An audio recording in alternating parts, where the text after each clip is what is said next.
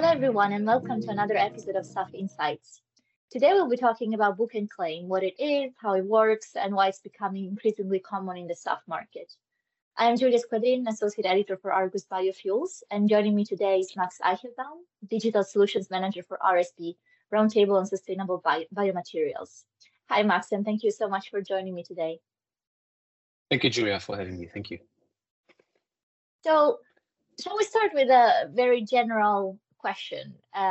What is book and claim? Well, maybe a quick note about my background. My name is Max Eichelbaum. I'm RSB's Digital Solutions Manager. I joined the organization 1.5 years ago with the mission to develop a book and claim registry. So that has been a quite interesting journey so far, and it's really great to see the traction we received with our book and claim work.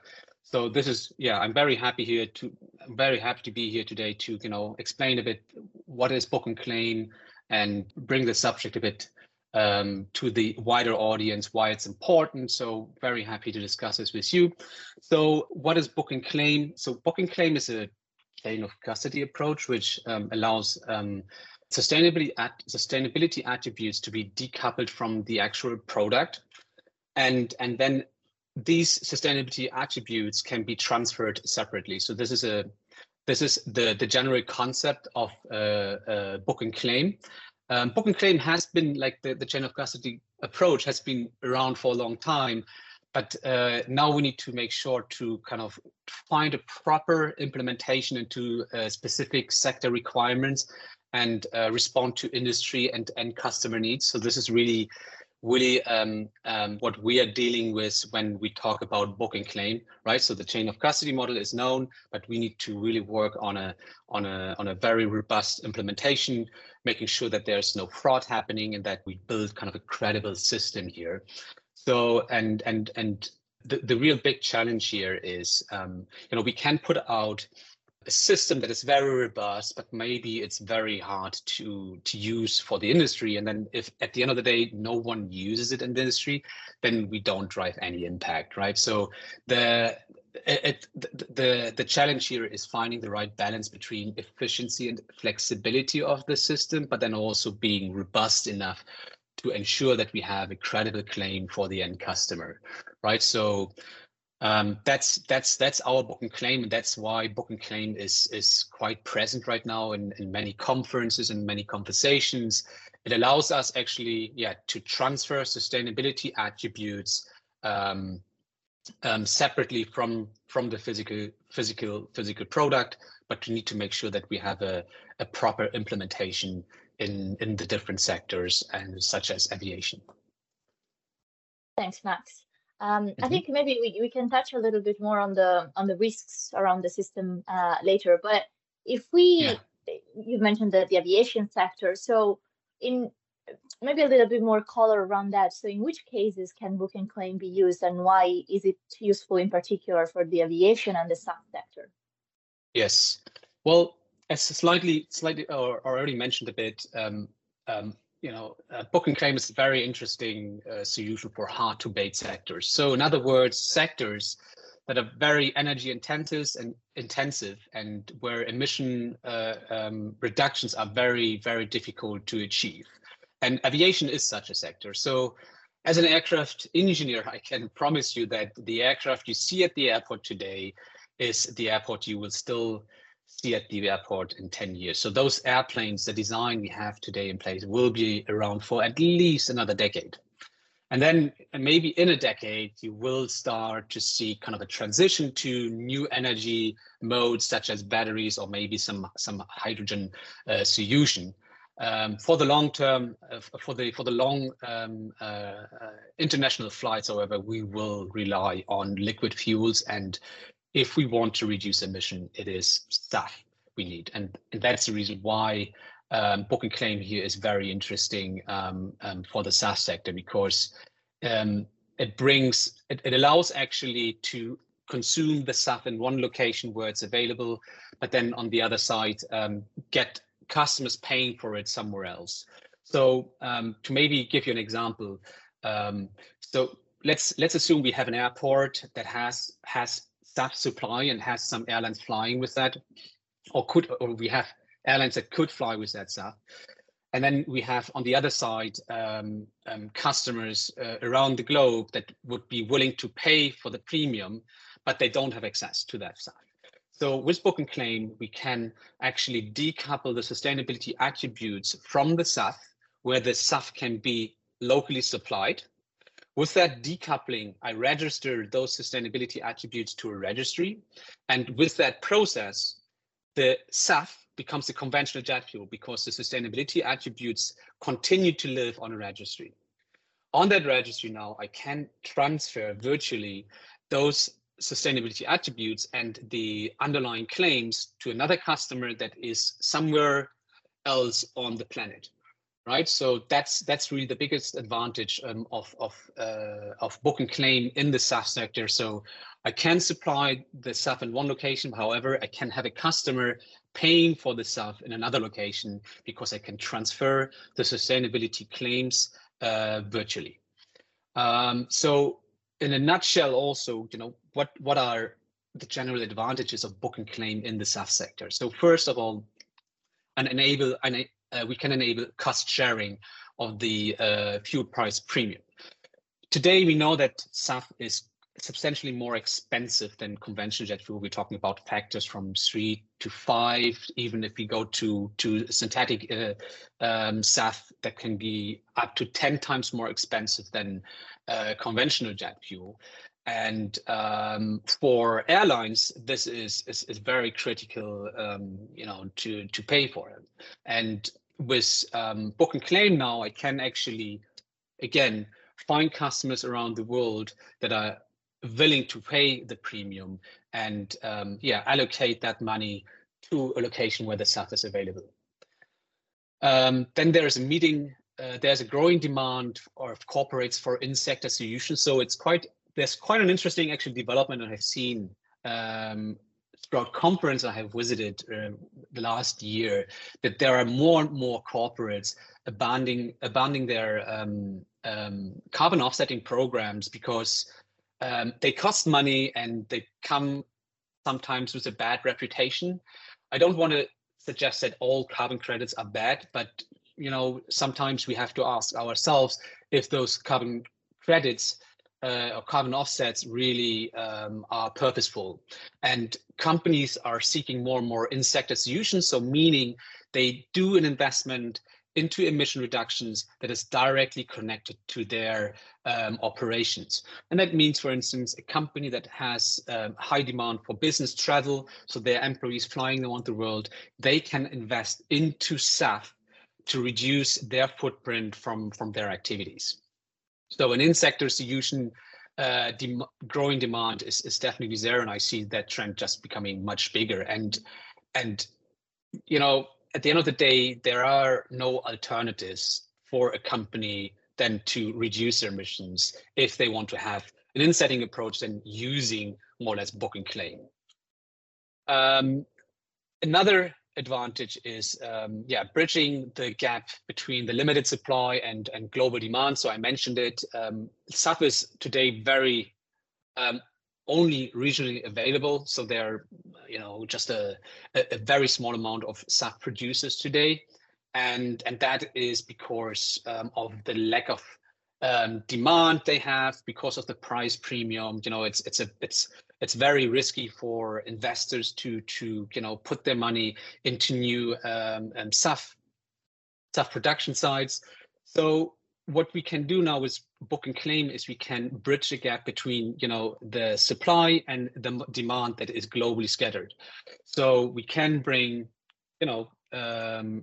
demand from Europe into regions where the SAF can be supplied, and with that we clearly also signal to the investors the opportunity there is, a growing demand for SAF, and with that we are bridging the gap between the two different constraints we have in place today, so that the SAF is very locally available, but the demand is globally scattered. And then I think this is also a very important point. I personally think it's super important to address this. book and claim is also a great opportunity for emerging economies to participate in the SAF market. So as it is structured today, is that emerging economies are rather feedstock suppliers for SAF productions in developed regions, and with book and claim, actually, we enable them actually to produce the SAF also locally. So being part of the game, producing the SAF from the local feedstock they have available and use the SAF where it is produced instead of shipping feedstock or SAF around the world so it can be used somewhere else. So I think, with the mission to reduce emission, that makes very little sense to ship SAF around the world to be used somewhere else. So that would be, I think, the main advantages of book and claim and the importance for the SAF sector.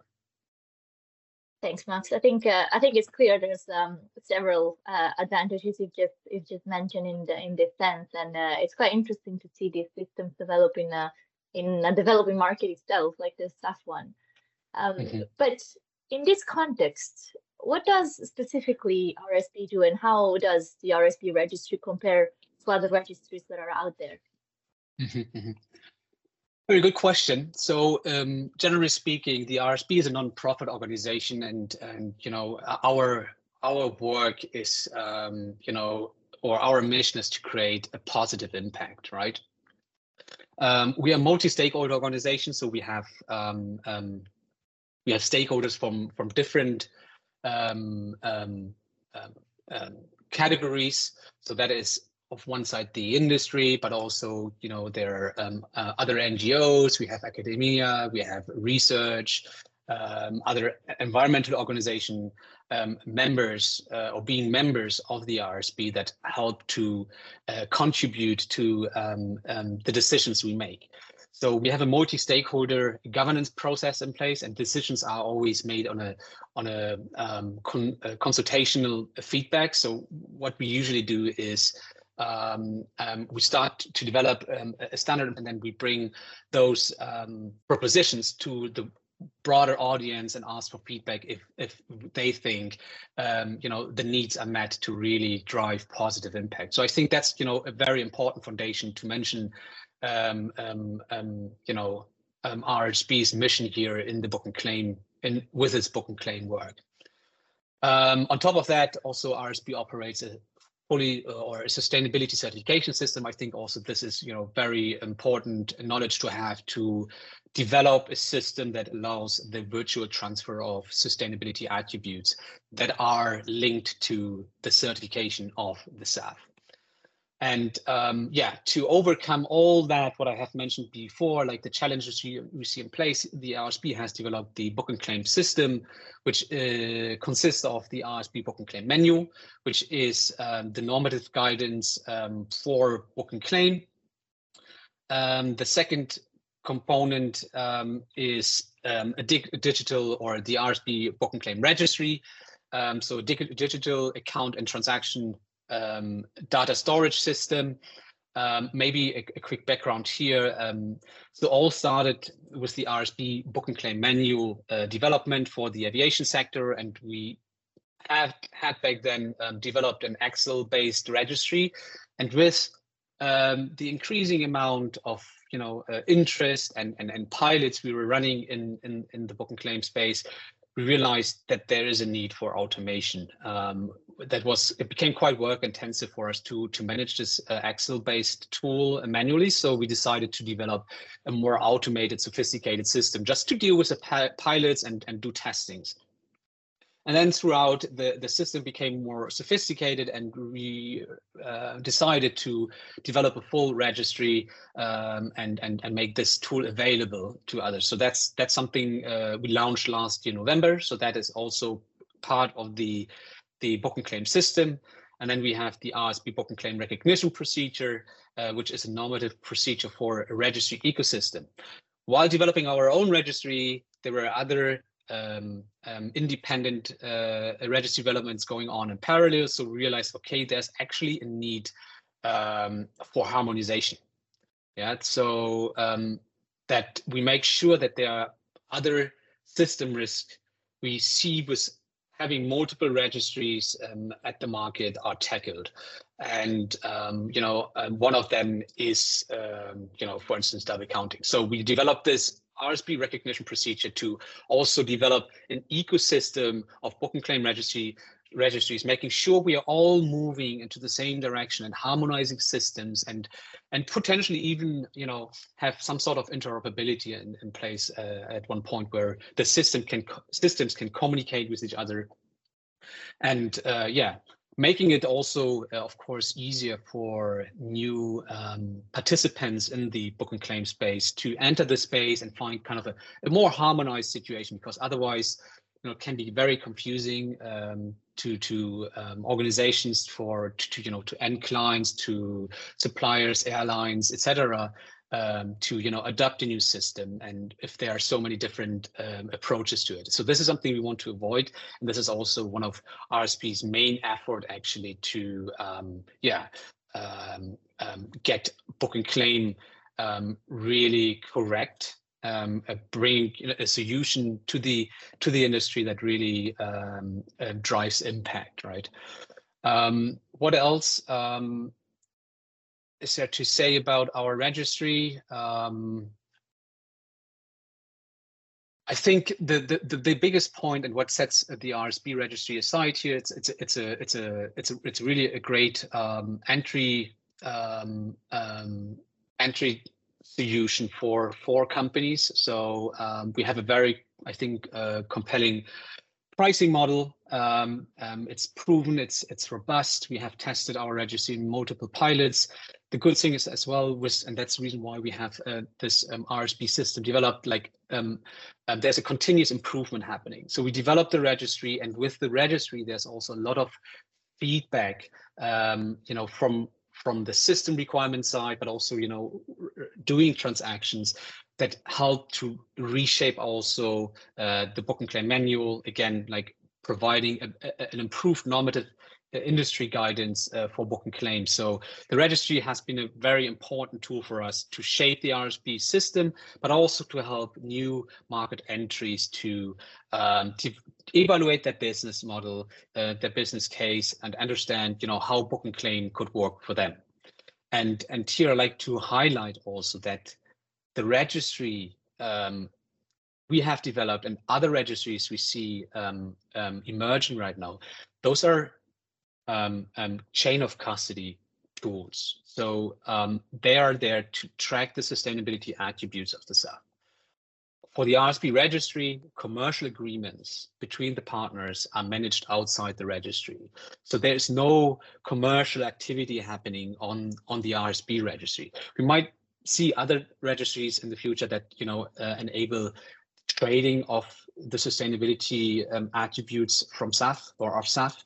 But our focus is really providing a very solid, robust chain of custody solution to track the sustainability attributes, commercial activities happening outside the registry.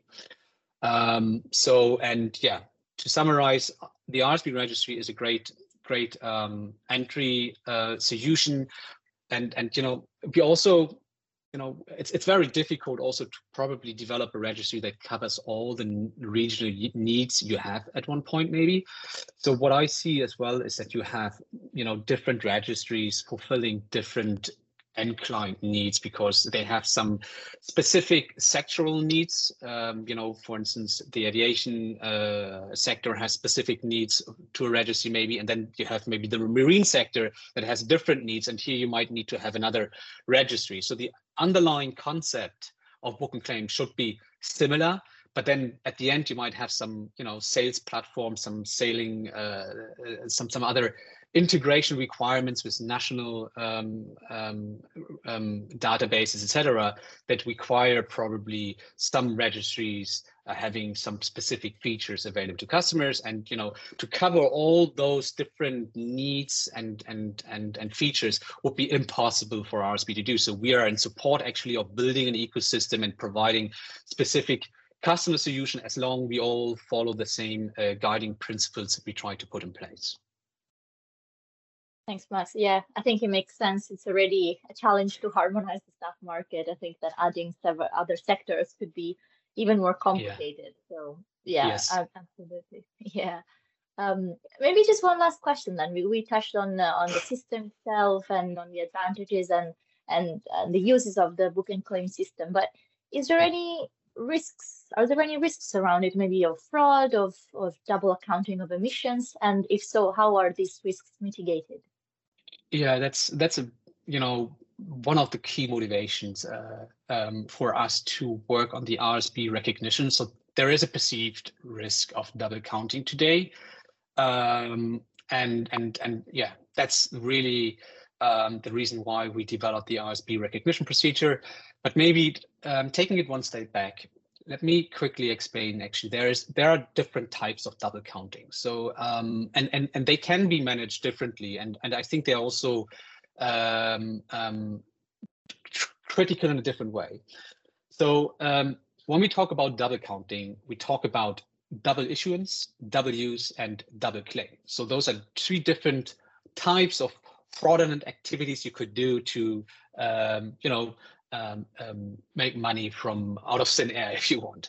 So we need to kind of tackle those different types of double counting scenarios and to maybe quickly explain what they are. So double issuance is if I have a physical product and the sustainability attributes for that product is issued or registered on multiple registries. Yeah. Or for instance, the product I have used to decouple the sustainability attributes and put them on the registry have been still sold with a physical product, right? So that shouldn't happen. So there's a double claim on the same physical product that shouldn't happen. So that is double issuance. Then I have double use, which is where I have the sustainability attributes, we call them book and claim units, already registered on a registry, and they are sold to multiple customers, which shouldn't be the case. And then there's double claim. So when at the end there is a retirement of the sustainability attributes of the SAF, so they are claimed by a company and they get locked on the registry and can't be transferred any further. So they're claimed, and we need to make sure that the claims or the retirement statements that are used are not claimed by multiple companies. At the end of the day, it's a PDF, and that PDF could be modified, and multiple companies could actually claim emission reductions connected to the same retirement statement. So that needs to be also avoided.